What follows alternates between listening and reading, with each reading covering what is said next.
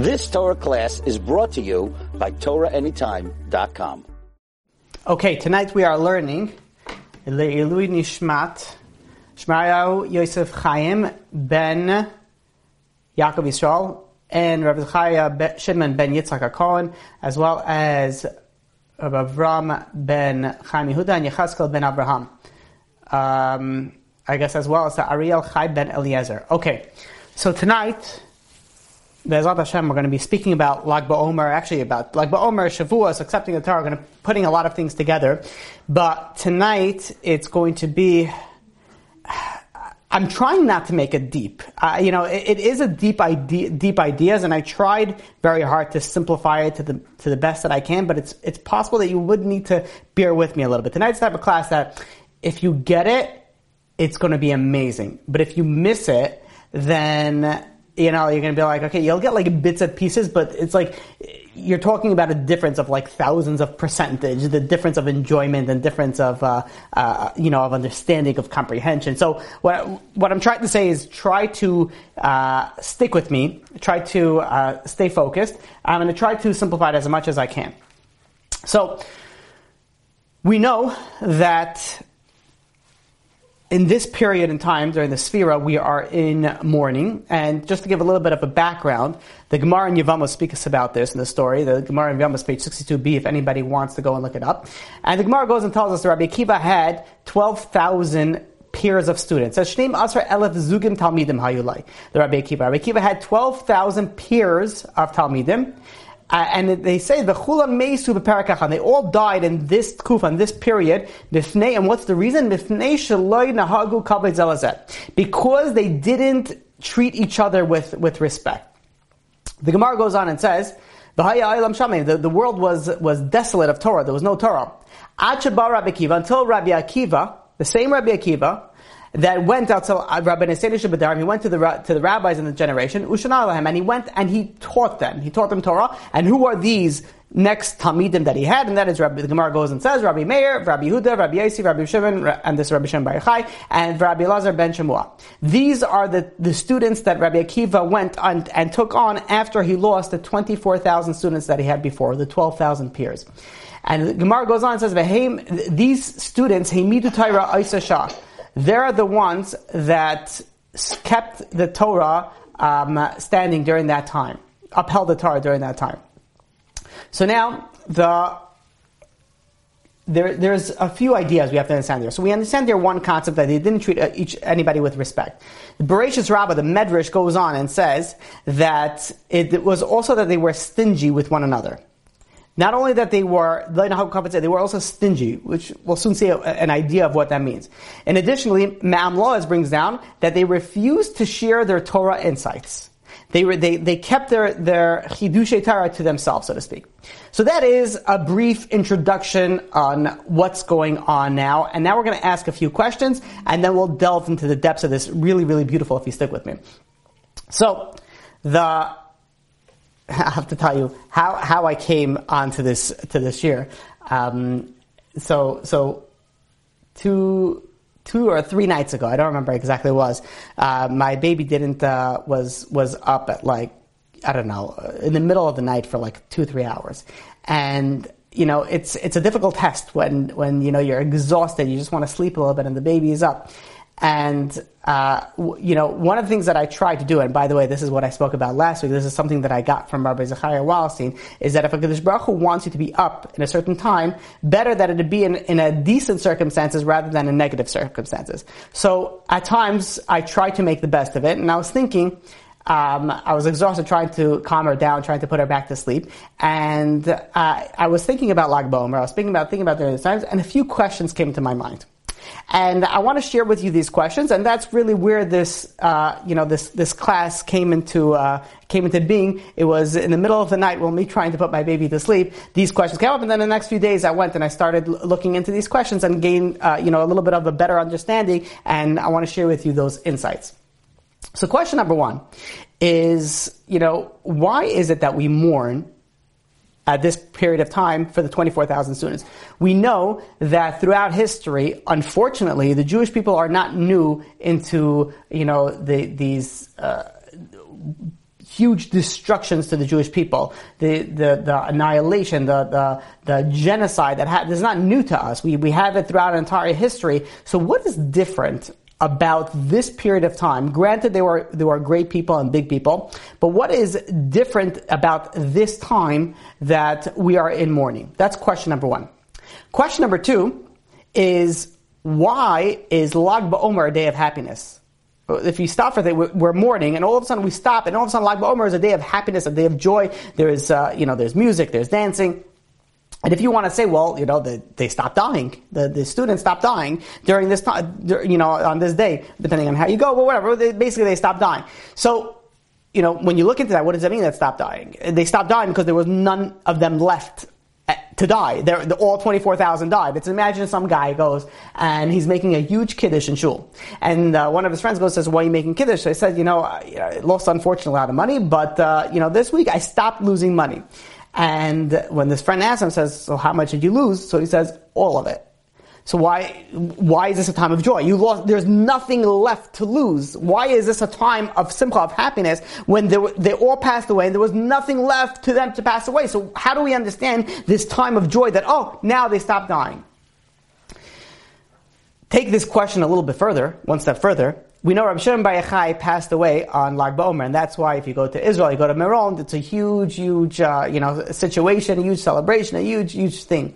So when you think about it, where else in anybody's else's yahrzeit, anybody's else's is the anniversary of when they passed away, is there singing and dancing? And not only that, you go to the gravesite of where Rabbi Shimon Bar Yochai was buried, and there's singing, there's dancing, there's happiness, there's food given out. Like, why are we celebrating the day that he passed away? Moshe Rabbeinu passed away, you fast. Yeshua ben Nun passed away.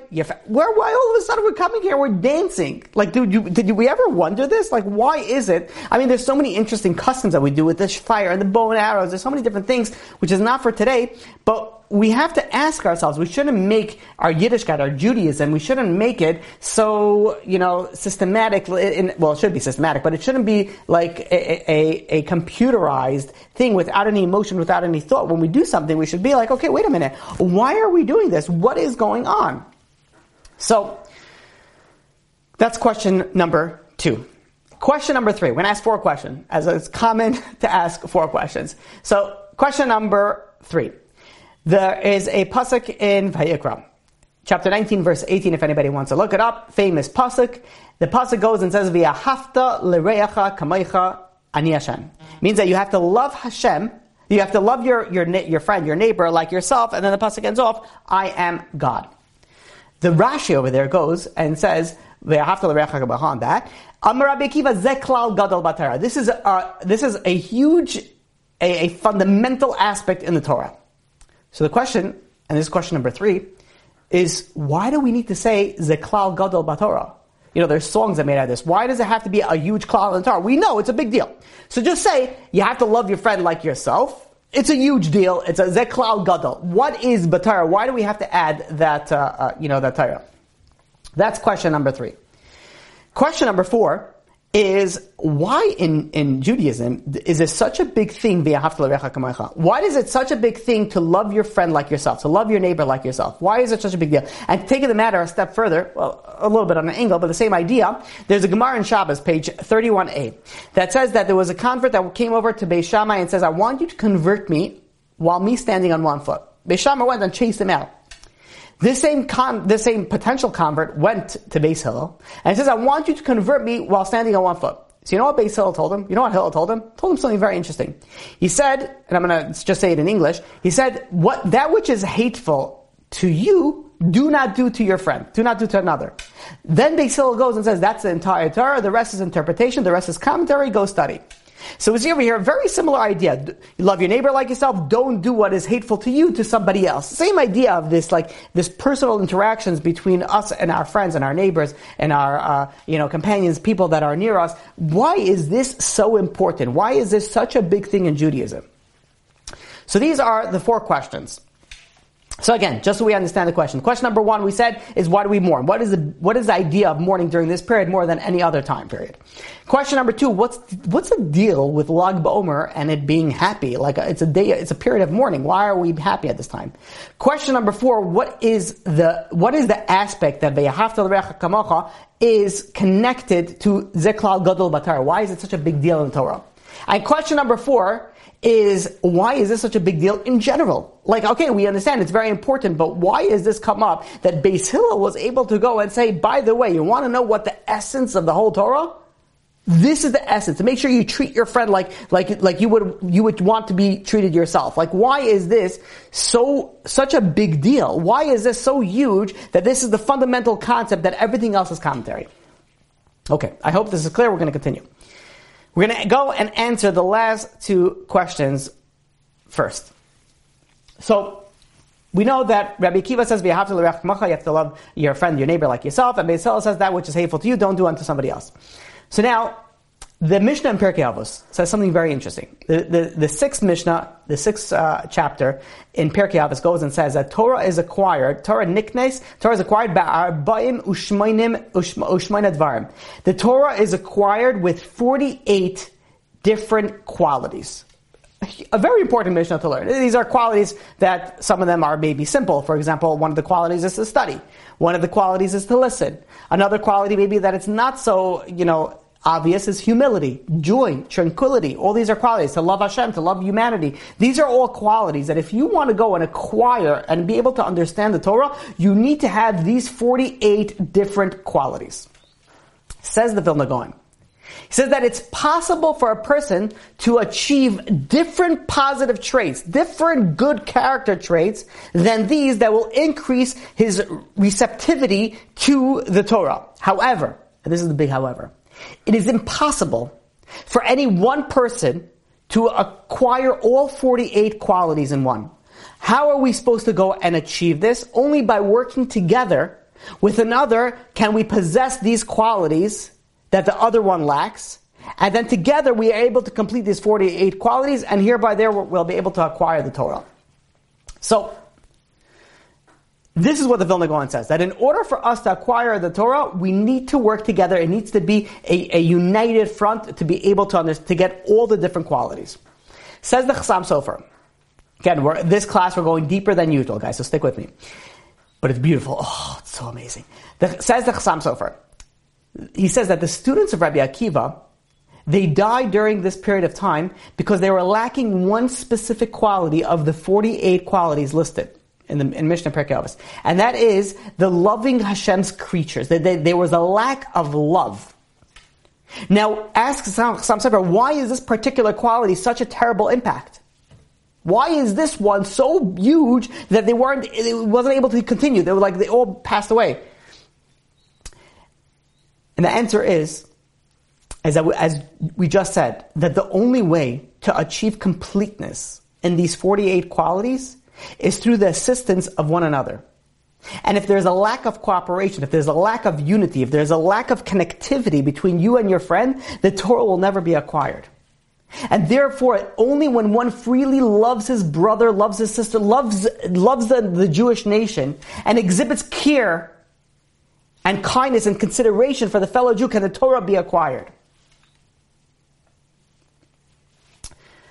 Let's take this one step further. When we received the Torah in Har Sinai, the pasuk says in Shemais chapter 19 verse 2, it says, "Vayachnu b'midbar vayichan sham Yisrael neged ahar." So Vayachnu, and they encamped by the mountain over there, is plural. And then Vayichan is a singular. Why is it that the Torah starts off by saying that we encamped there as a plural, and then it says in a singular, vernacular, as opposed to using a plural, a terminology that we used before? Says Rashi, it says Ki ish echad b'lev echad. The reason is because when the Jewish people came to Har Sinai, they came united like one person. And this is a fundamental concept that we need to have to get the Torah. We need to have that united front. You need that respect, you need that love, you need that unity to get the Torah. And this is what the students, unfortunately, of Rabbi Akiva was missing. And this is why Rabbi Akiva says, V'yahavta l'reacha kamocha, you have to love your friend like yourself. Zeh klal gadol b'Torah. This is a huge deal of the fundamental in the Torah. You want to know why? Because in order to be able to accept the Torah, you know why I know it's a big klal in the Torah? Because in order to accept the Torah, you need to love your friend like yourself. You need to be united. You need to be together. And if you don't have that, you're not going to be able to go and be able to receive the Torah. This is why Rabbi Akiva says, Zeh klal gadol b'Torah. This is a fundamental concept. We're in the Torah. Not just in humanity, not just in the society that everybody should work together well. No. This, above all, is because it's a fundamental concept to be able to go and to be able to receive and understand the Torah. Let's try to analyze this a little bit. Let's delve into this a little bit more. So, we know that the Torah says, V'yahavta l'reacha. You have to love your friend like yourself, or your neighbor like yourself. Why does the Torah use the word l'reacha? We know another term that's used for a friend, is the more common term, is chaver. You know, you have a chaver, that is your friend. Why is it that the Torah specifically used the term l'reacha and not chaver, your friend, which is more commonly used? When you look at the words, and you look at the root of the words, chaver, its root is to join, like chibur. It's a root to connect the two, that it's joined as in one entity. It's totally connected. The idea of chaver, what is a friend? Generally, how do people have friends? People make friends because this is someone that you can relate to. Maybe you share similar hobbies. Maybe you share similar ideas. Maybe you share similar goals. But you have to share some similarities in order to be a friend. If you are two people from two polar opposites and you don't care about what the other person cares about and the other person doesn't care about what you care about, there's no friendship in there. How could you relate? There's nothing to relate there. So in order to be a chaver, in order to be a friend, you have to be connected, you have to be united, you have to be very, very similar.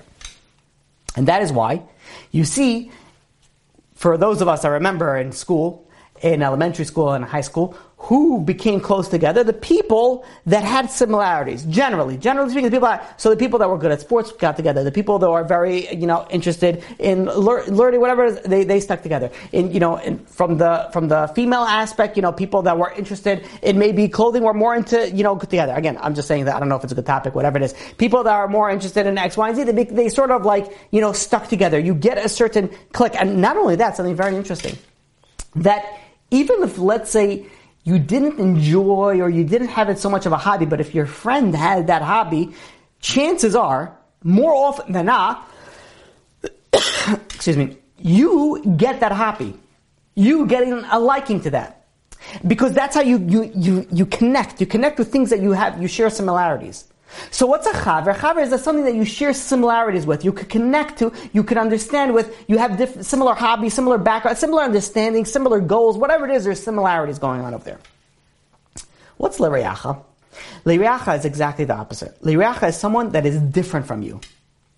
Not meaning that the Torah goes and says, "V'yahavta l'reacha kamocha," that you have to love your friend like yourself. To love somebody that you're connected with in your clique, in your group, that's easy. Everybody, of course. Why wouldn't I love them? We have the same goals, same similarities. As long as there's no friction, of course I'll love them. But the Torah says no. V'yahavta l'reacha kamocha.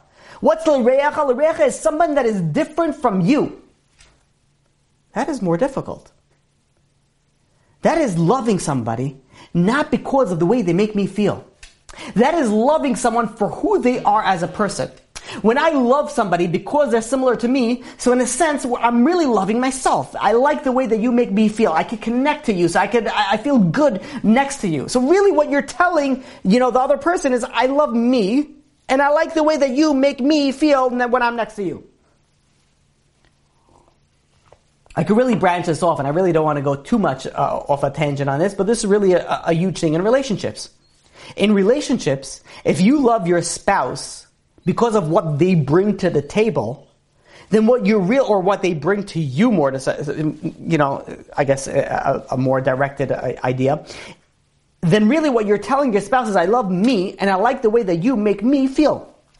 So it's not like I love you. I love me, and you're making me feel good. And that's the idea, the secular concept where you fall in love, and you fall out of love. Well, how do you fall out of love? Oh, I don't feel it anymore. I'm not connected anymore, meaning that you're not happy the way that other person is making you feel. It's a tremendous selfish idea. It's all about me. The Torah telling us, no, it's easy, it's easy, that's easy, it's the same. But the Torah is telling you, someone that's different from you. You have a girl that you know, or a boy that you know, depending on the gender. And, sometimes they're different, and sometimes you're like, I just can't deal with it. You want to know where the Torah is telling you that you have to love that person? When that person is different. When that person is like, I can't believe I have to go and talk to this person. I don't know what I'm going to talk about. We have nothing in common. That is v'ahavta l'reacha kamaycha. That is, the difference is what we're looking for over here. Now, stay with me. We'll take this one step further. So we know that the Gemara in Yevamos told us that the students of Rabbi Akiva passed away. They didn't kavod, they didn't honor, they didn't have respect. And we know Rabbi Akiva says, v'ahavta l'reacha kamaycha. There is love. They didn't love, you have to love your friend like yourself. You have to love your neighbor like yourself. So there's a v'ahavta, there's ahava, there's love. And there is kavod, there's honor, there's respect.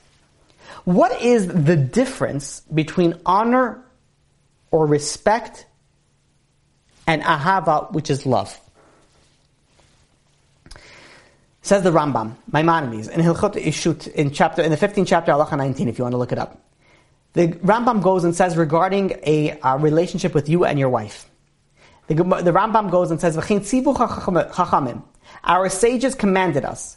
Sheyeh adam mechabed es ishto. A person has to honor his wife, yoser megufoy, more than himself. But his love, kigufoy, like himself. Meaning that you have to respect and honor your wife more than yourself, but love her like yourself. Meaning that there's two different measuring thingamajiggies. I don't know what the right word is. There's two different things of measuring. There is a measurement of love, which has to be like yourself, and there's a measurement of honor and respect, and that has to be greater than you. So in order to understand this, what is love? Love is a bond. It's a connection that's created between people that's generally based on what they have in common. You love your friend, you love your parents. There are things that we have in common. Love some random stranger. You don't know him. You don't know her. You don't have anything in common. There's no connection. Respect, on the other hand, is the bond, is the connection that you have between two people that they accept and sort of tolerate the differences between them. Meaning, have you ever heard this conversation, this idea, where, I've heard this many times where I speak to somebody, let's say who's not religious, and I'm trying to, trying to convince him about Judaism or God or whatever it is, and, he or she goes and be like, listen, Rabbi, I respect your ideas. They use the word respect. I respect it, but I hold differently. Meaning, what does respect mean in this scenario? It means that you have a different belief, a different understanding, a different goal, a different, priorities than I do. It's a different, and that's what I respect about it. But what I love my friend, who we all go together, we all have the same idea, whether it's atheism, whether it's a different ideology, whatever it is, I can connect to that because that's what I love, that's what I can connect to. So love is something that we have in common, generally, again. Respect is something that is different. Something that is different, something that is not the same as what I have to you. So, we see over here that the love and respect that the Torah is referring to over here, v'ahavta l'reacha kamaycha, someone different than yourself. Someone that's kavod is talking about respect. They didn't respect. It's something that has different than you. Someone that maybe disagrees with you. Someone that maybe doesn't understand you. Maybe it's someone that has a different ideology. Whatever it is, someone different than you. That's what we're focusing during this time. Not somebody like you. That's easy. But rather someone that is different than you. And when someone's different than you, they have different qualities. They have different ways of attaching to HaKadosh Baruch Hu. Now again, I'm not talking about atheism or, agnostic, I'm not talking about that. I'm talking about, from religious people that just have maybe different, I don't know what the right word is to say. I don't want to say different ideologies because we're all the same ideologies, but different perspectives on certain things.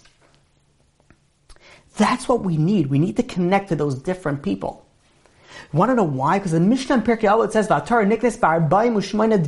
it's 48 different ways that we need to connect to the Torah.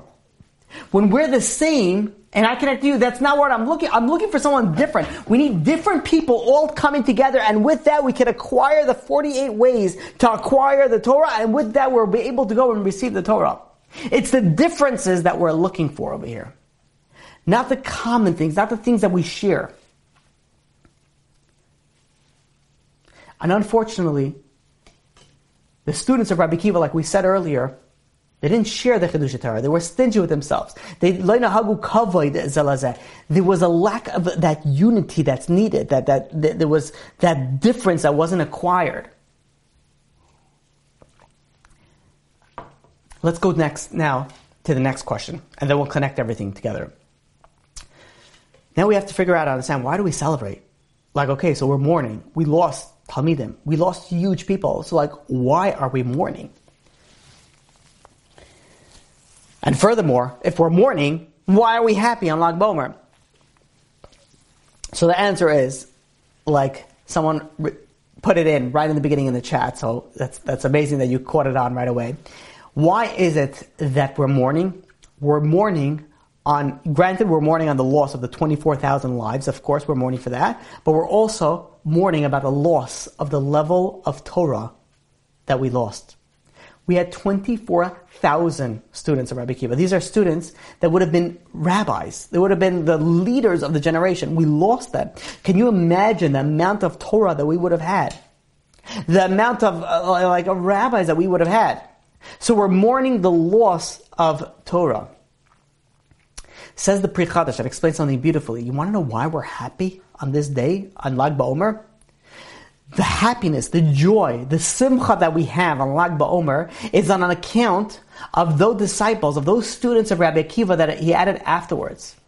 Those students, those 5 students of Rabbi Akiva added afterwards, they did not continue in the same ways of the former students, of the former disciples. After the first 24,000 students unfortunately passed away between Pesach and Lag BaOmer, and Pesach and Shavuos, the world was left desolate. It was left empty without Torah. But what happened on that very same Lag BaOmer, and that very same time period, and that very same year, Rabbi Akiva went and ordained 5 new disciples. He went and he got 5 new students. So it is that renewal of the Torah that we celebrate. So in essence, what we're doing over here is during this time period, we're mourning the loss of Torah. And what are we celebrating? Well, celebrating that renewal of Torah. That Rabbi Akiva went and he was able to acquire 5 Talmidim, 5 huge rabbis. One of them we'll soon discuss, Rabbi Shimon Bar Yochai. These huge rabbis. And that's what we're celebrating. Let's understand this a little bit more deeper. Rabbi Shimon Bar Yochai became one of the greatest Torah teachers in, Torah leaders in the generation. On the final day, the day that he passed away, which is Lag BaOmer, he called together his students. And the Zohar brings us down. Very interesting story. The Zohar brings us down that he spent the entire day in sort of a prophetic, state of consciousness. That at that period of time, he revealed the most deepest secrets of the Torah. And this was later written down as now commonly known as the Zohar. Rabbi Abba, which was a student of his, which was assigned of transcribing Rabbi Shimon Bar Yochai's words, he reports, he says, I couldn't even lift my head due to there was an intense light that was emanating from Rabbi Shimon Bar Yochai. And the entire day the house was filled with fire. It was sort of surrounded with fire, and nobody could get close because of that fire. It was a physical fire, from way at least I understand it, but in essence it was a spiritual power that was going on. There was so much that was coming down into this world that we were able to access that we didn't have that access beforehand. And it's very interesting that we look at Lag BaOmer throughout the world, what do the Jewish people are doing? They're going and they're lighting bonfires. Kids, pyromaniacs are coming out, and this is their day. Oh, this is the day. Kids are coming out over here for some reason that I don't understand. Kids are allowed to play with gasoline, well, not gasoline, but they're like with fire. Obviously, I shouldn't say that. It's obviously with supervision, but it gets, I don't know. We need a little bit of maybe extra supervision on these situations, but it's like, since when are we so into fire? Like, well, what's the idea with lighting a fire on Lag BaOmer? And the answer is, one of the reasons is that during this time when Rabbi Shimon Bar Yochai went and gave over the Zohar, gave over the Torah to his students, there was a huge fire around. So we're commemorating that. That's why we have that fire. And furthermore, Rabbi Shimon Bar Yochai went and he instructed his students to note the time that he left this earth as a day of my joy. Why? Because he explains, says the day that he left this earth is that he happily, I should better yet say, left this world. He fulfilled his mission in this world. He fulfilled his divine ordained mission. In other words, he fulfilled his tafkid in this world. You know what the tragedy is? We spoke about this last week regarding what Rabbi Zechariah Wasson says. And this is a little bit of a twist on this idea. The tragedy is that when someone passes away, it's the end of their story, their end of their life's mission. That's it. Their tafkid is closed. But there are rare individuals. There are rare times where you have people that are blessed, that are able to complete their tafkid in this world. They're able to complete their mission in this world. One of the reasons of this celebration and this day of joy is Rabbi Shimon Bar Yochai was one of those people that he was able to go and complete his mission on this world. Now we have to understand, okay, so it's a day of happiness, a day of joy, but since when do we go and we dance and we sing near a gravesite? You go to a grave, it's somber, it's something that you're going and you're in a situation where somebody passed away. Whenever you go to a gravesite, there's no joking around. It's a serious place. It's a place where people were once on this earth and now they're no longer. So why are we going and we're dancing and we're singing, we're making bonfire by the gravesite of Rabbi Shimon Bar Yochai? And the answer is that Chazal go and tell us a very interesting story. The story goes that Rabbi Yehuda went on and say how great the Romans are. The Romans, they build bridges, they build bathhouses. It's so amazing and how great they are. Rav Yossi was quiet about this. He heard what Rabbi Yehuda said, but he was quiet about it.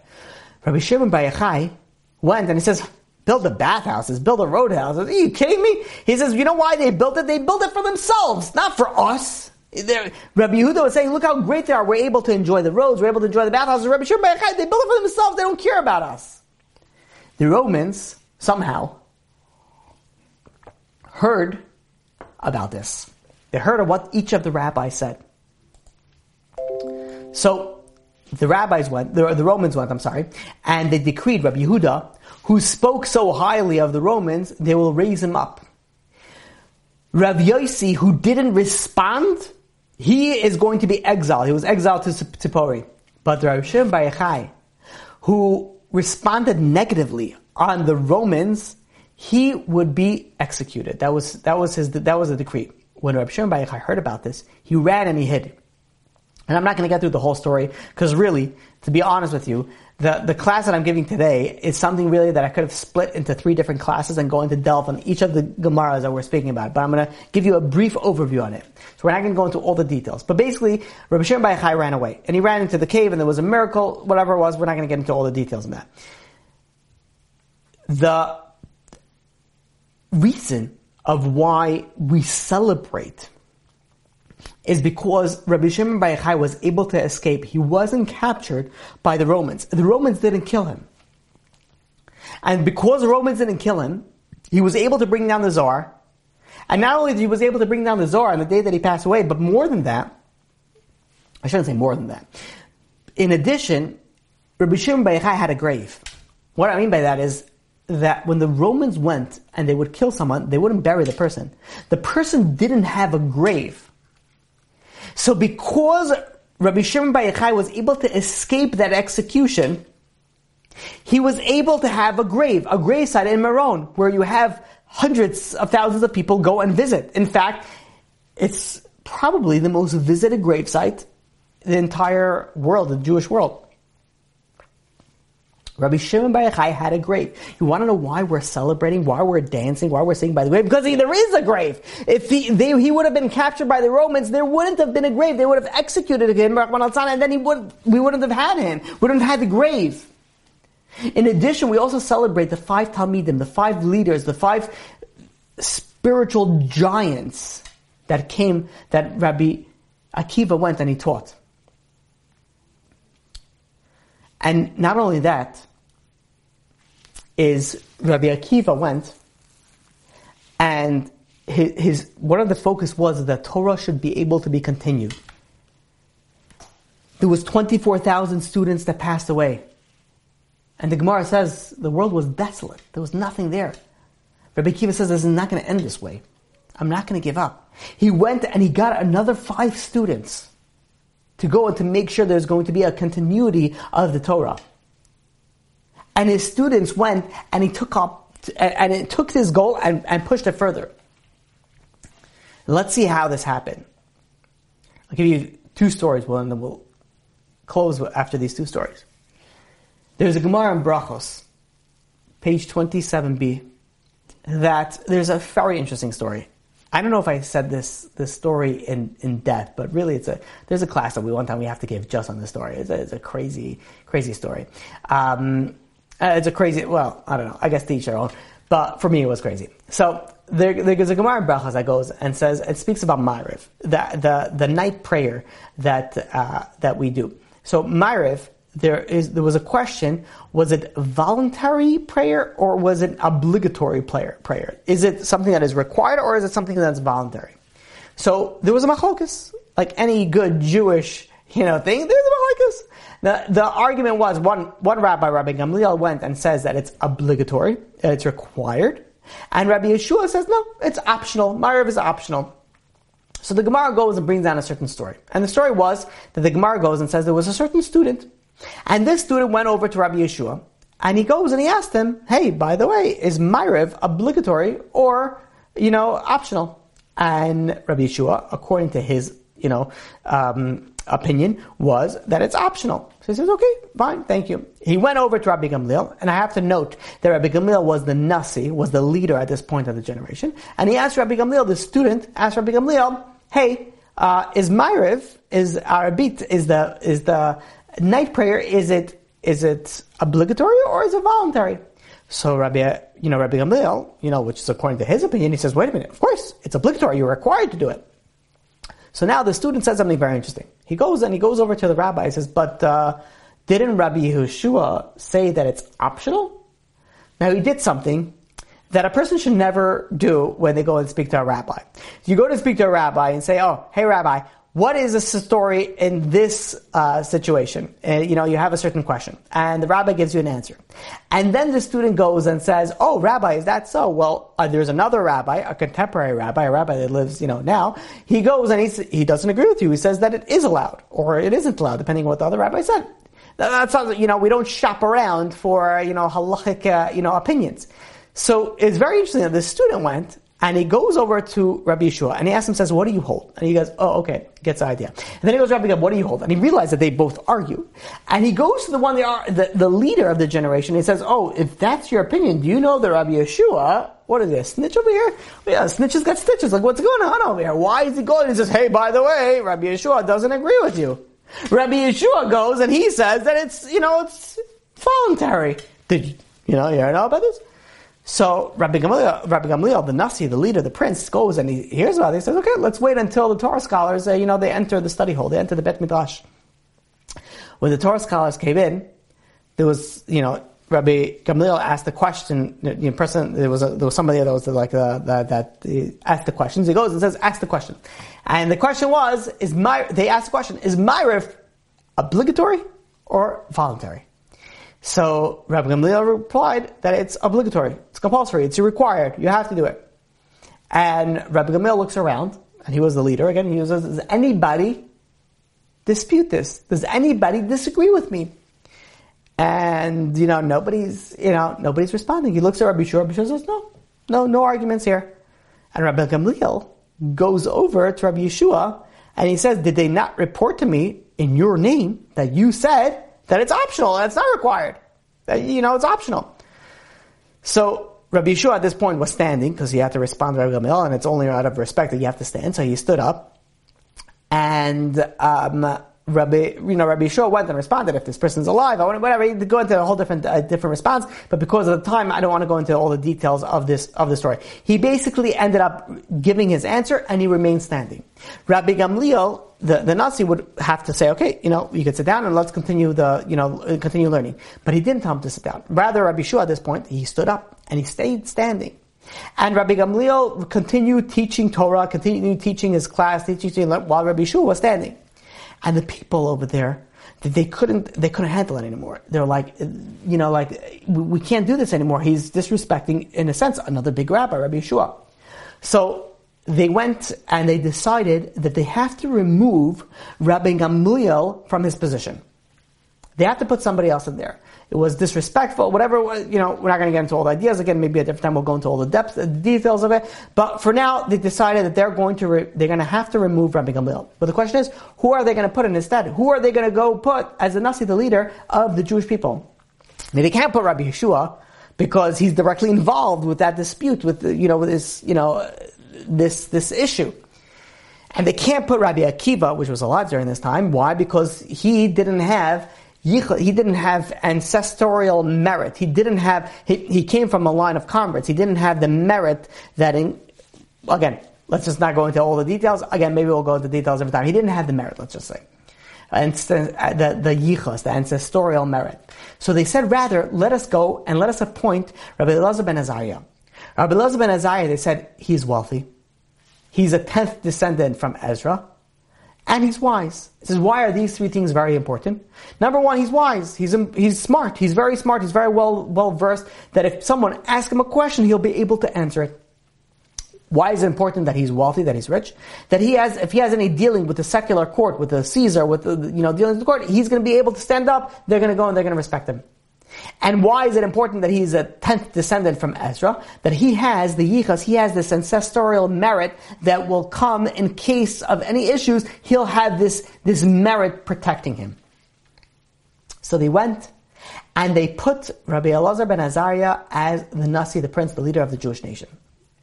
The day that they put him in there as the leader, he instituted a new policy. Rabbi Gamliel had a certain policy, and the policy of Rabbi Gamliel was that if your inside is not like your outside, you can't come learn in the Beit Midrash. You can't come learn in the Beis Medrash. Your inside has to be like your outside. Like some people are very religious inside, but outside they don't look Jewish. Some people outside they look Jewish, inside they're dead. Like whatever it is. The inside has to be like the outside. And if it's not the same, says Rabbi Gamliel, you're not coming into this Beit Midrash. But comes Rabbi Elazar ben Azariah. And when he became the leader, when he became the Nasi, he changed this. He says, no. He says, anybody can enter to learn Torah. Anybody's able. And at that day, the Torah, the Gemara goes and says there were many benches that were added to the Beit Midrash because many more people joined over here. And the story goes on, but we're going to skip to the end of the story. But the end of the story was, who was this student that went and instigated this machlokas, instigated this whole thing? It was none other than Rabbi Shimon bar Yochai. This was Rabbi Shimon bar Yochai. So let's ask a question over here. Why did Rabbi Shimon bar Yochai do this? What's he going? What's he going and he's instigating between these two rabbis? Why is he starting this feud? And furthermore, why all of a sudden we didn't tell him his name in the beginning, or we told him his name at the end? What is going on over here? There's so much more depth to this story. So in order to understand this, we have to look at a different Gemara. And the Gemara is in Shabbos, page 138b. Again, I really hope that you guys are still with me because it's going to get good. The Gemara goes and says like this. The Gemara says that when the rabbis entered Keren V'Yavne, this is the aftermath. This is after the destruction of the second Bet HaMikdash, after the destruction of the second temple. The rabbis came and they stated that the Torah will be forgotten from Israel. from Bnei Israel, from the Jewish nation. And Rabbi Shimon Bar Yochai said, Chas v'shalom, the Torah should be forgotten. Rather, what it means is it's not going to be as it was. Now let's try to understand this. Why specifically did they mention it at Keren B'Yavne? And the answer is because the Nasi, the leader at that time, was Rabbi Gamliel. And Rabbi Gamliel's policy was that any student who's outside, is not like his inside, can't come to learn. So the rabbis are seeing this policy, they're saying, wait a minute, if you're not going to let everybody just come to learn, only if their inside is just like their outside, then forget about it. The Torah is going to be forgotten. Says Rabbi Shimon, says, no. He says, I agree with Rabbi Elazar ben Azariah. And Rabbi Elazar ben Azariah had an open door policy. Then therefore, if we institute Rabbi Elazar ben Azariah's policy, the Torah will not be forgotten. And Rabbi Shimon went and quoted a pasuk. And the pasuk that he quoted is in Devarim chapter 31, verse 21. And the pasuk is, Ki lo yisishkach mipi zarai. The Torah is not going to be forgotten. The Torah, the pasuk in Devarim goes and says the Torah is not going to be forgotten from the Jewish people, from the children. Rabbi Pinchas Friedman goes and explains, says Rabbi Shimon, you know what Rabbi Shimon Bar Yochai went and he did? He said he saw this in Ruach HaKodesh. He saw that they needed to institute, Rabbi Elazar ben Azariah as a Nasi, because the Torah cannot be forgotten. So how is he going to institute it? There was a whole scheme that was planned, and he saw this in Ruach HaKodesh, that if he started with Rabbi Yeshua, this whole thing between Rabbi Shimon and Rabbi Gamliel, Rabbi Elazar ben Azariah would be instituted, and the policy that Rabbi Gamliel had would be revoked, and hence, the Torah is not going to be forgotten. And I want to tell you something very interesting. If anybody's ever been to Meron, if anybody has ever been to the caver of Rabbi Shimon Bar Yochai, there's something very interesting that says, when you enter the caver, when you enter the caver, this pasuk is written on it. And the pasuk is, Ki lo yisishkach mipi zarai. And I'm actually trying to share this picture, and I realize I can't share this picture in the chat. But if you go, and if you have never been to the caver, you just go look at pictures online of the caver of Rabbi Shimon Bar Yochai. 9 out of 10 times, you know what picture is going to come? It's going to come with a little tunnel, and on top of that tunnel it says, Ki lo yisishkach mipi zarai. Because that's what Rabbi Akiva pushed. And that's why his Talmidim, Rabbi Shimon Bar Yochai, he pushed. Ki lo yisishkach mipi zarai means that it's not going to be forgotten from the mouth of their offspring. The Torah is not going to be forgotten. And there's something very interesting. When you take the words, Ki lo yisishkach mipi zarai, let's see if I could post this in the chat so you could see. Ki lo yisishkach mipi zarai, and if you take the last letters of Ki lo yisishkach mipi zarai, which I just posted in the chat, you take the Ki ends with a Yud, the Lai ends with an Aleph, the Tishkach ends with a Ches, Mipi ends with a Yud, and Zara ends with a Vav. You take those words, those spell Yochai. The words spell Rabbi Shimon Bar Yochai's father.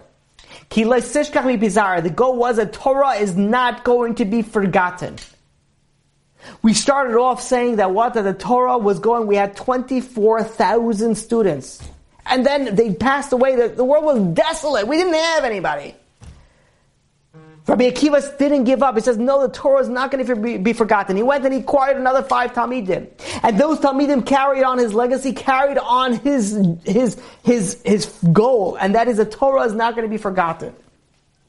And that is why Rabbi Shimon Bar Yochai, his student, went and made sure that it's going to end up being an open door policy, that the Torah will not be forgotten. Let's continue off with one final story. And again, this is a story that we give a whole class just on the story. But I'll tell it to you very briefly. This story is in Medrash Rabbah and Shir HaShirim. And there's a story of a woman in Sidon. There's a story of a case of a woman in Sidon that they were married for 10 years and they did not have any children. So this woman came to Rabbi Shimon Bar Yochai, and the woman came with her husband, and they said, decided to get divorced. And Rabbi Shimon Bar Yochai goes over to them and says, okay, I understand, you're married for 10 years, you didn't have any children, there's grounds for certain, times for divorce. And he says, but because you got married, with such a feast of a wedding, of drinking, of simcha, you should also separate with this feast. The translation, if I could say it in English, says, on your lives, said Rabbi Shimon Bar Yochai, just as you came to each other with feasting and drinking, so too should you not part each other without feasting and drinking, meaning that you should also have a party when you separate. So they decided they're going to listen to Rabbi Shimon Bar Yochai, and they made a feast, they made a party, and the husband went and he started drinking wine at the party. And when, he got a little bit drunk, and then when his mind, settled a little bit, he goes over to his wife and he says, my daughter, it's a term of a love and affection. He goes and he says, if you see any good object in my house, take it and go to your father's house. Meaning that they were separating him. And he was, a man of means. He had a lot of things in his house. So he says, I know we're separating, but anything you want, take with you when you leave. So what did she do? This woman, she waited until her husband soon to be divorced, ex-husband, to be asleep. And when this husband fell asleep, she told her slaves and her maidservants, she says, lift him up in his bed and take him and bring him to my house of my father. And when he gets into the house of the father, shortly after that, in the middle of the night, he wakes up and he's like, where am I? And he says, you're in my father's house. What am I doing in your father's house? So his wife goes and says to him, he says, didn't you tell me that any good object, any good thing that I want, I could take it to my father's house? He says, I want you. He says, I know we're supposed to be separated, but the only thing I want in your house is I want you. So he goes and they decided, what did this do at this point in time? They were supposed to separate. They ended up in his father's house. They went back to Rabbi Shimon Bar Yochai. And Rabbi Shimon Bar Yochai heard the story, and he got up, and he davened, and he prayed, and the story goes on, they were remembered, and they had children.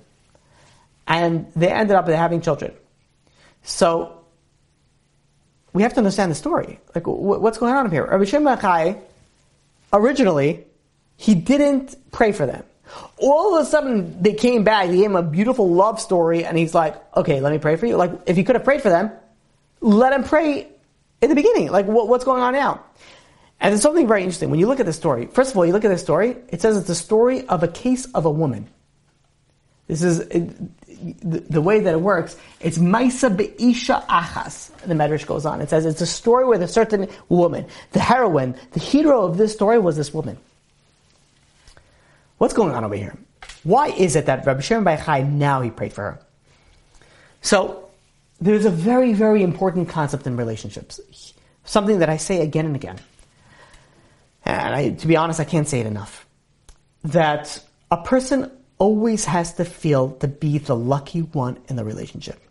If you feel you could have married better, or you could have done better, the relationship is doomed for failure. That's not a strong relationship. You know what is a bad relationship? When you look at a relationship and say, what can my spouse do for me? That's a bad relationship. That's a relationship that you only care about yourself. You have people that they fall out of love. I'm using air quotes. What is this falling out of love is? That you don't make me feel the way that you used to make me feel. Meaning that I love myself so much that if you don't make me feel better or good or happy, then it must be something wrong with you and I fell out of love. You fall out of love. I don't like the way that you make me feel. You used to make me feel better. Whatever it is, the different things, it's all about me. I, me. When you view a relationship of all about you, that's not a strong relationship. You want to know what's a strong relationship? A strong relationship is what I can do for the other person. And this relationship is not only for your spouse, it's also for Yiddishkeit, for Judaism. Don't look at what HaKadosh Baruch Hu could do for you. Look at what you could do for HaKadosh Baruch Hu. Look at what you could do for God. Stop always going and say, God, listen, I deserve this. We don't deserve nothing. HaKadosh Baruch Hu gives us so much that we don't deserve. So how many people go and become religious? Okay, fine. I'll be religious because I need parnasa. I'll be religious because I need health. Okay, okay, because you'll do it, eventually you'll come for the right things, definitely do it for that way. But that's not a strong relationship. You don't serve God because of what I'm going to get. You serve God because you love God unconditionally. Say, I love you, Hashem. I just want to do for you. You tell your spouse, I love you. I just want to do for you, nothing to do with me. I just want to give you. That is a relationship. That is ahava. That is love. And this is my understanding of this story. It's my own chiddush over here. When the couple came over to Rabbi Shimon Bar Yochai, they said, listen, we don't have any children. So each one was thinking, listen, this other spouse, they didn't give me any children. They were looking at it at a different angle about me. Again, it's my chiddush. You may be wrong, you may not agree with me. It's fine, but this is my chiddush. And it was all about me. The bracha, the blessing that lies in relationships, in ahava, v'ahavta l'reacha kamecha, is not when I care about myself. Because when I care about myself, then we're connected and we're the same. Then it's easy to love. But when I care about the other person, when I love the other person for the differences that they have, that's real love. That's a real relationship. When they came back, this couple, to Rabbi Shimon Bar Yochai, and Rabbi Shimon Bar Yochai heard this unconditional love that this couple had for each other. They didn't want to get divorced. They loved each other. They loved each other. The woman could have taken anything. She could have been a multimillionaire for the rest of her life. But what she chose was her husband. She said, I don't want anything else. All I want is you. I don't care about anything else. I want you. And nothing else. When Rabbi Shimon Bar Yochai saw the sacrifice, saw the love, saw the bracha that lies in that, he says, now you have a merit. Now let me pray. And then they were blessed with a child. When we come to this time period, and we're mourning for the loss of the 24,000 students of Rebbe Akiva, huge people, but also 24,000 people passed away. But we're mourning really for the Torah, the loss of Torah that they could have had. Rabbi Akiva taught them the Ahavta L'Reacha Kamecha. What is the lesson? What is the goal over here? Is not to love yourself, not to love somebody else that is like you. The Ahavta L'Reacha, to love someone that's different from you, not your chaver, not someone that's connected to you, not someone that's just like you. To love somebody else. That's the lesson over here. Not to just love someone that's like you, because then all you're doing is you're loving yourself. That's not a good relationship. You want to know where the blessing lies? And Rabbi Shimon Bar Yochai saw this. He says the blessing lies via Ahavta L'Reacha, when you love the differences. Where there's differences and you can connect to that, that's where the blessing lies. And that's why he gave them the bracha now. That's why, in my opinion, that's why he started davening now. And comes Lag BaOmer, we're celebrating. Why are we celebrating? We're celebrating the Torah that came from that. We're celebrating now that we have at least we had it. Omer Hashem, that we should have it to the level that we had. V'ahavta l'reacha kamecha. We have that unity. We have that love. We have that respect. Huge 3 ideas: the love, the respect, and the unity. And Rabbi Akiva brought these 5 Talmidim, and they followed in his footsteps, and they went and they made sure not to make the same mistakes that the previous Talmidim made. And if not for them, we wouldn't have the Torah that we have today. And his students continued his legacy. And his students continued his drive, his focus to make sure that the Torah will never be forgotten. And Rabbi Shimon Bar Yochai made sure of that. And this is the idea, this is the concept of V'ahavta L'Reacha Kamecha. This is the concept, the idea of V'lo nahagu kavod zeh lezeh. This is the idea of why we celebrate on this day and why we mourn on these times. We have to realize what our avodah is during this time. We have to realize what our focus in these times. And I want to end off with this one thought.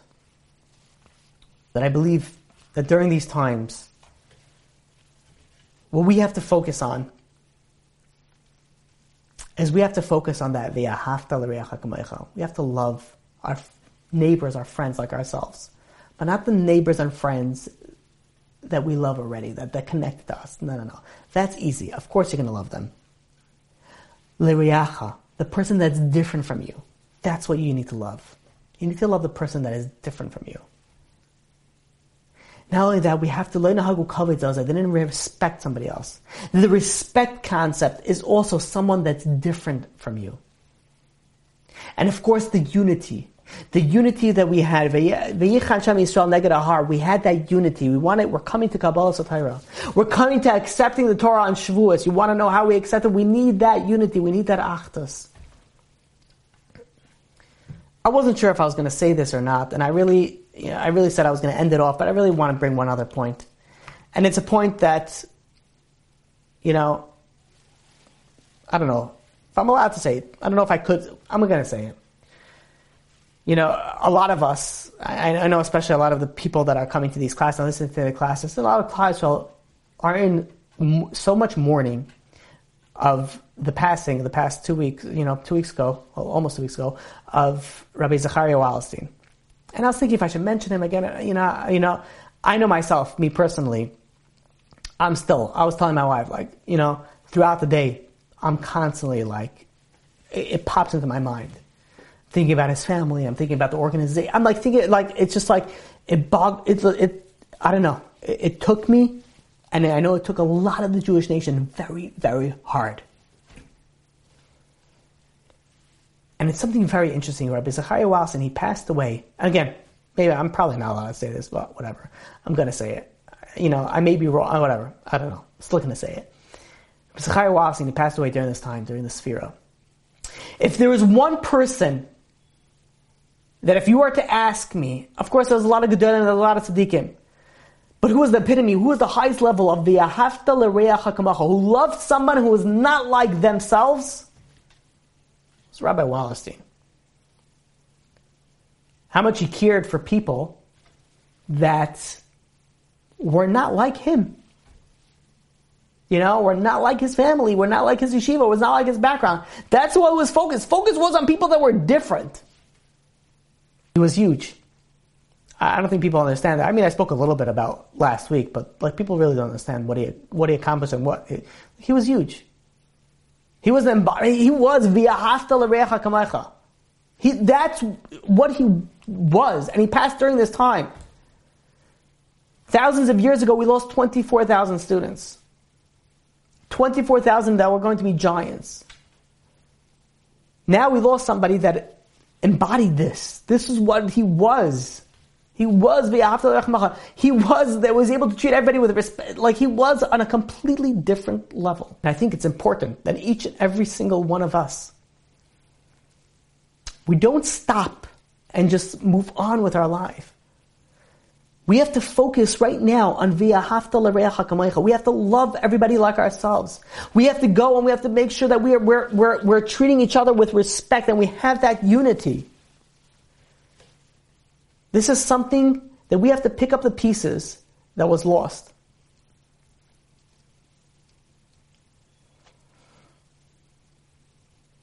And I really believe that part of the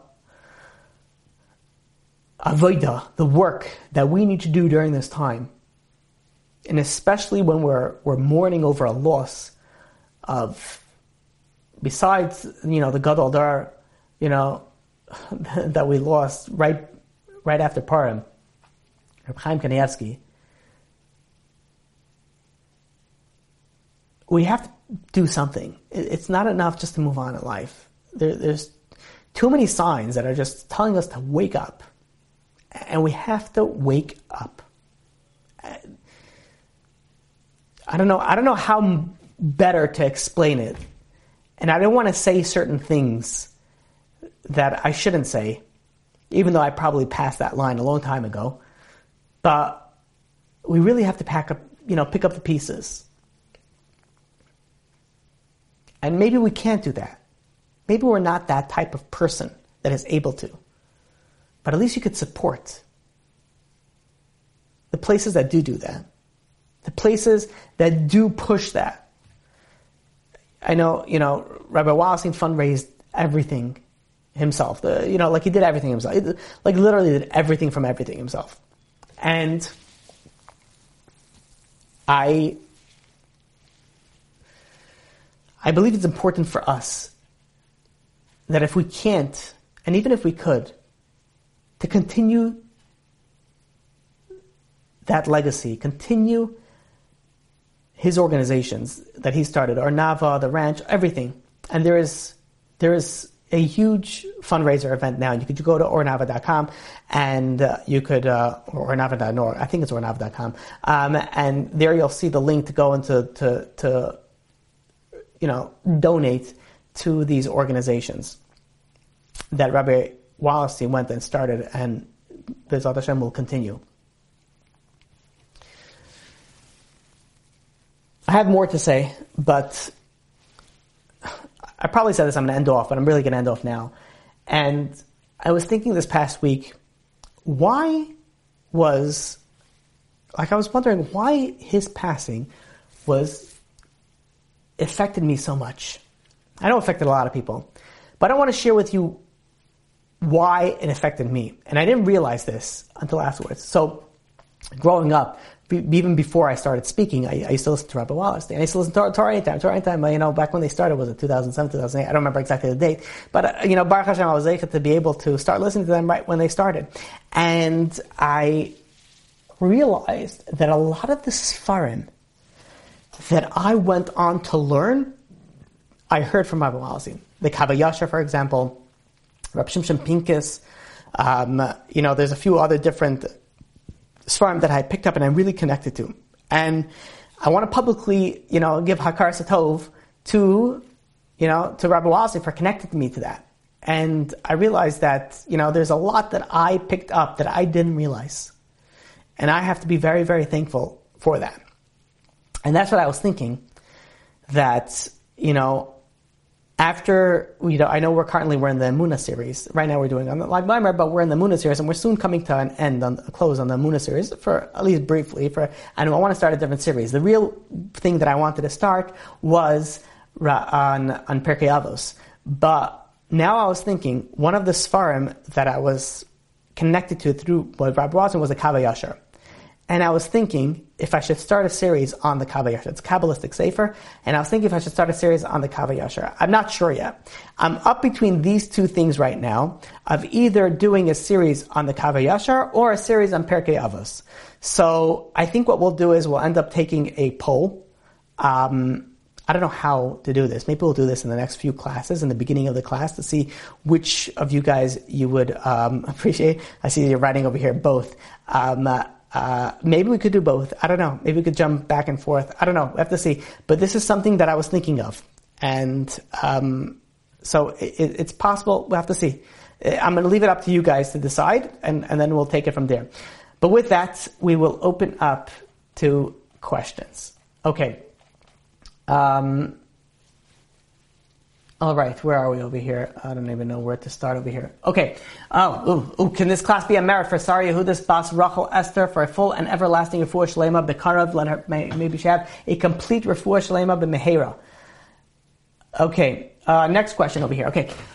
Why is it that converts / descendants of converts are deemed of having less merits than Jews from birth, to the point that they are sometimes not considered for positions of high ranking because of this? Excellent questions. I understand that Jews from birth have added merit since they come from Avraham and Tzaddikim. However, usually a son of a king or a gadol is usually seen as higher, so to speak, than one who is in tens of generations from the kings, since they are closer to the source of lineage. And isn't a Baal Tshuva higher than Tzaddikim Gemurim, or is this only referring to a personal level and not merits? Sorry if this is not clear, just generally curious things. Okay, it's a great question.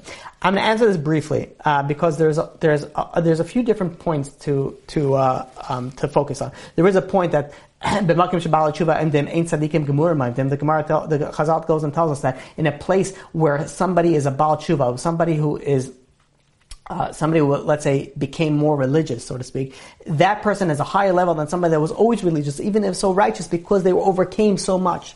But the focus over here, and I believe that's where you're asking on the story on Rabbi Shimon Bar Yochai and the Gemara and Brachos, and the reason is that granted they are able to achieve higher level, but we're talking over here about two different things. One is yichas, one is merit that's not from them. It's from their ancestors. And one is merit that's from them. So when you look at merit that's from them, it's very likely, it's very possible that somebody who's a Baal Tshuva has stronger places, especially in Olam Haba. They have a place to stand where even Tzaddikim Gemurim can't stand. So they're higher in certain aspects. But when you're dealing with merit from your ancestors, meaning that, look at how important this is, that maybe some of us don't have merits from our ancestors. But that doesn't mean that we can't create merit for our descendants. We could be that ancestor that will give merit to our descendants. Whatever you do gives a benefit for your children and for your grandchildren and for your great-grandchildren. And this could work in a huge positive aspect. If you do good, then your children will benefit that. Your grandchildren will benefit that. They'll have the yichas, they'll have your merits. Unfortunately, bad, we want to go down that path. So over here, what we're referring to over here, the protection that Rabbi Elazar ben Azariah had was his ancestor merit that Rabbi Akiva didn't have. Rabbi Akiva had different merit. It's different. It may be greater in certain areas, but an ancestor merit that he didn't have. Okay, next. Another question regarding the stories from the Book of Kabbalah. Okay, maybe a different time. It's getting a little bit late over here. Thank you for posting the link over here for Ornava. I appreciate that. Okay, I know. Next question. I know that in the Gemara it says that fire is 1/60th of Gehenna, but it also seems to represent an incredible light whenever it is used. It is used on joyful occasions like Lag BaOmer, Welcome Chag, or Shabbos. Why would we use something that is 1/60th of Gehenna for all these amazing occasions? That's a great question. I really like that question.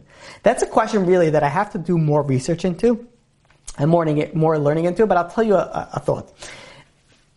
And fire represents, Gehenna.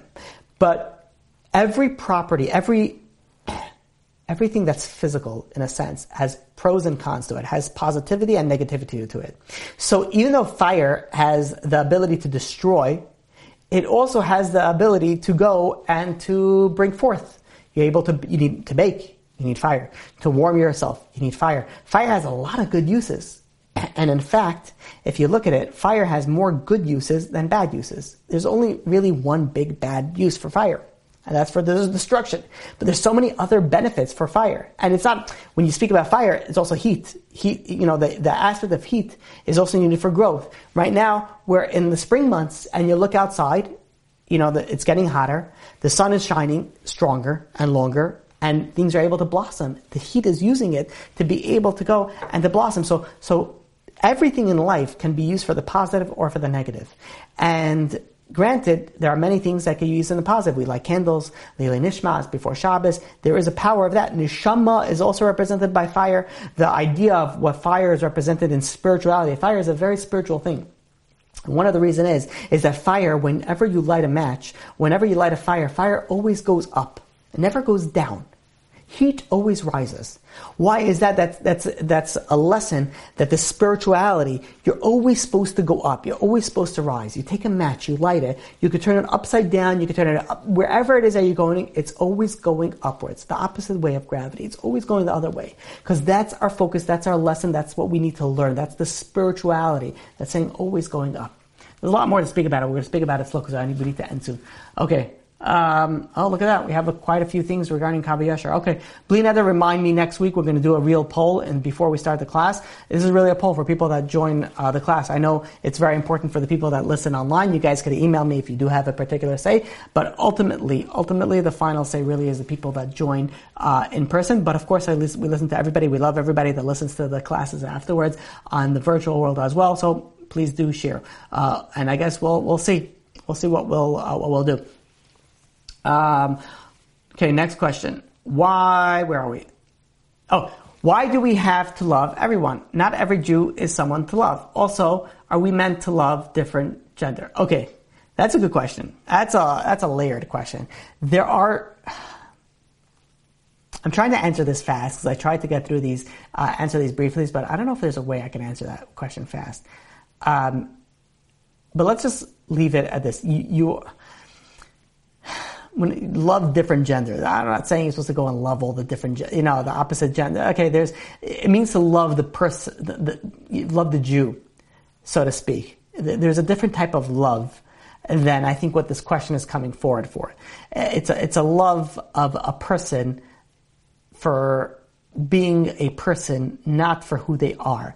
Now, granted, yes, there are certain people that are going against God and are doing lahachas. We're not going to get into all those details, but your question is a loaded question. It's a great question.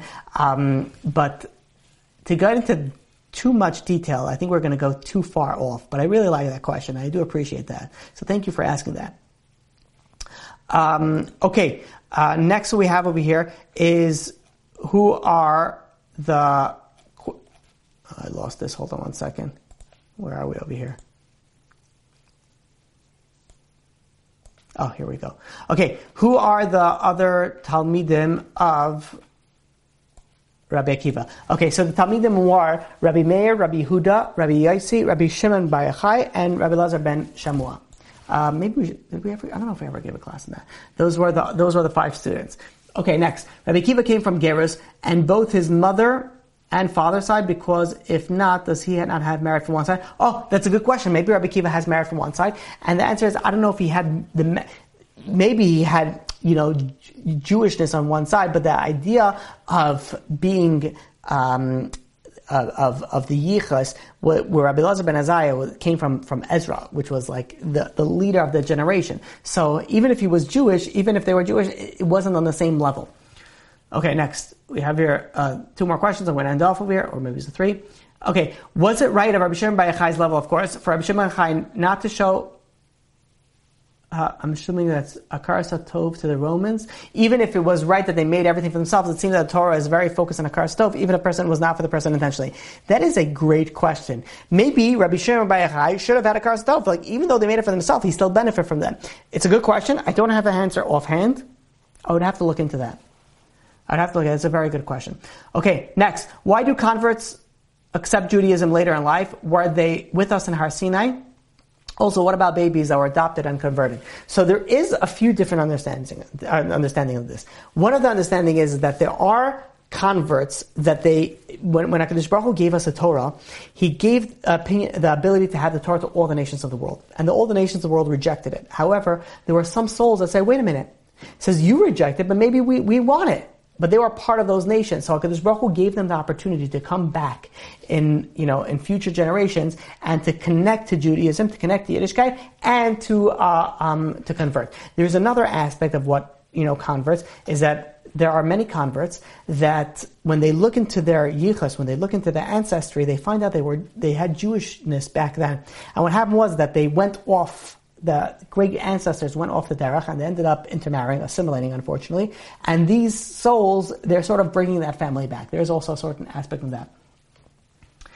Here we have, please, Kav Yashar, since there are Baruch so many Perkei Avos and not that much in Kav Yashar. Okay, maybe we have to see. Okay, next. How should you act to the other gender? I know that you shouldn't act how you would in your own gender, but you don't want to be plain rude either. Also, can you ask forgiveness for the other gender? I believe, the asking for the forgiveness, let's take that offline because it depends on what was going on over there. But how are you supposed to act to the other gender? It's a whole class in itself. It's really a whole class in itself regarding, how you're supposed to be friendly and how you're supposed to, make sure that, there's friendly and then they cross a line to a little bit flirtatious. There's a lot of guidelines that we have to go, and I don't think I have enough time to go delve into that. But there is a guideline. There is something of being polite, and then there's a difference of being overly friendly and so there is a line that we have to realize that we have to draw. Last question before we end off. Is it a sin to not like someone because they are even mitzvot in the Torah that relate to, for example, when an enemy donkey falls, or if you hate your wife, you still must double the inheritance of a child? And I am not following the question, I'm sorry. But there's another part of the question, and Neshama is a Gilgul, so if someone's child converts, is it possible that the previous lives he was a child of a Jew? Yes, it was, and that's what we were mentioning. It is possible that they were a Jew. Okay. I'm sorry for rushing through. Regarding to give a class on conversing and dealing with the opposite gender. Yes, it is possible. It's a difficult class to give. But yeah, maybe we could do something like that in the future. I have to remember to do that. I have a few things that lined up, but B'ezrat Hashem, maybe we could do something like that in the future. Other than that, thank you all for joining. And B'ezrat Hashem, in the merits of Lag BaOmer, the merit of Rabbi Shimon Bar Yochai and all the tzaddikim, maybe we learn the lesson of V'ahavta l'reacha kamecha that Rabbi Akiva went and pushed so as a Klal Gadol B'Torah, and as well as the love, the unity, and respect that we have to have. And these merits, may HaKadosh Baruch Hu grant us to bring us Mashiach b'mehera b'yameinu, and may we be reunited with all our lost teachers, leaders, families, everybody, to be able to serve HaKadosh Baruch Hu b'mehera b'yameinu in the Beis HaMikdash very, very soon. Thank you all for joining. You've just experienced another Torah class brought to you by TorahAnytime.com.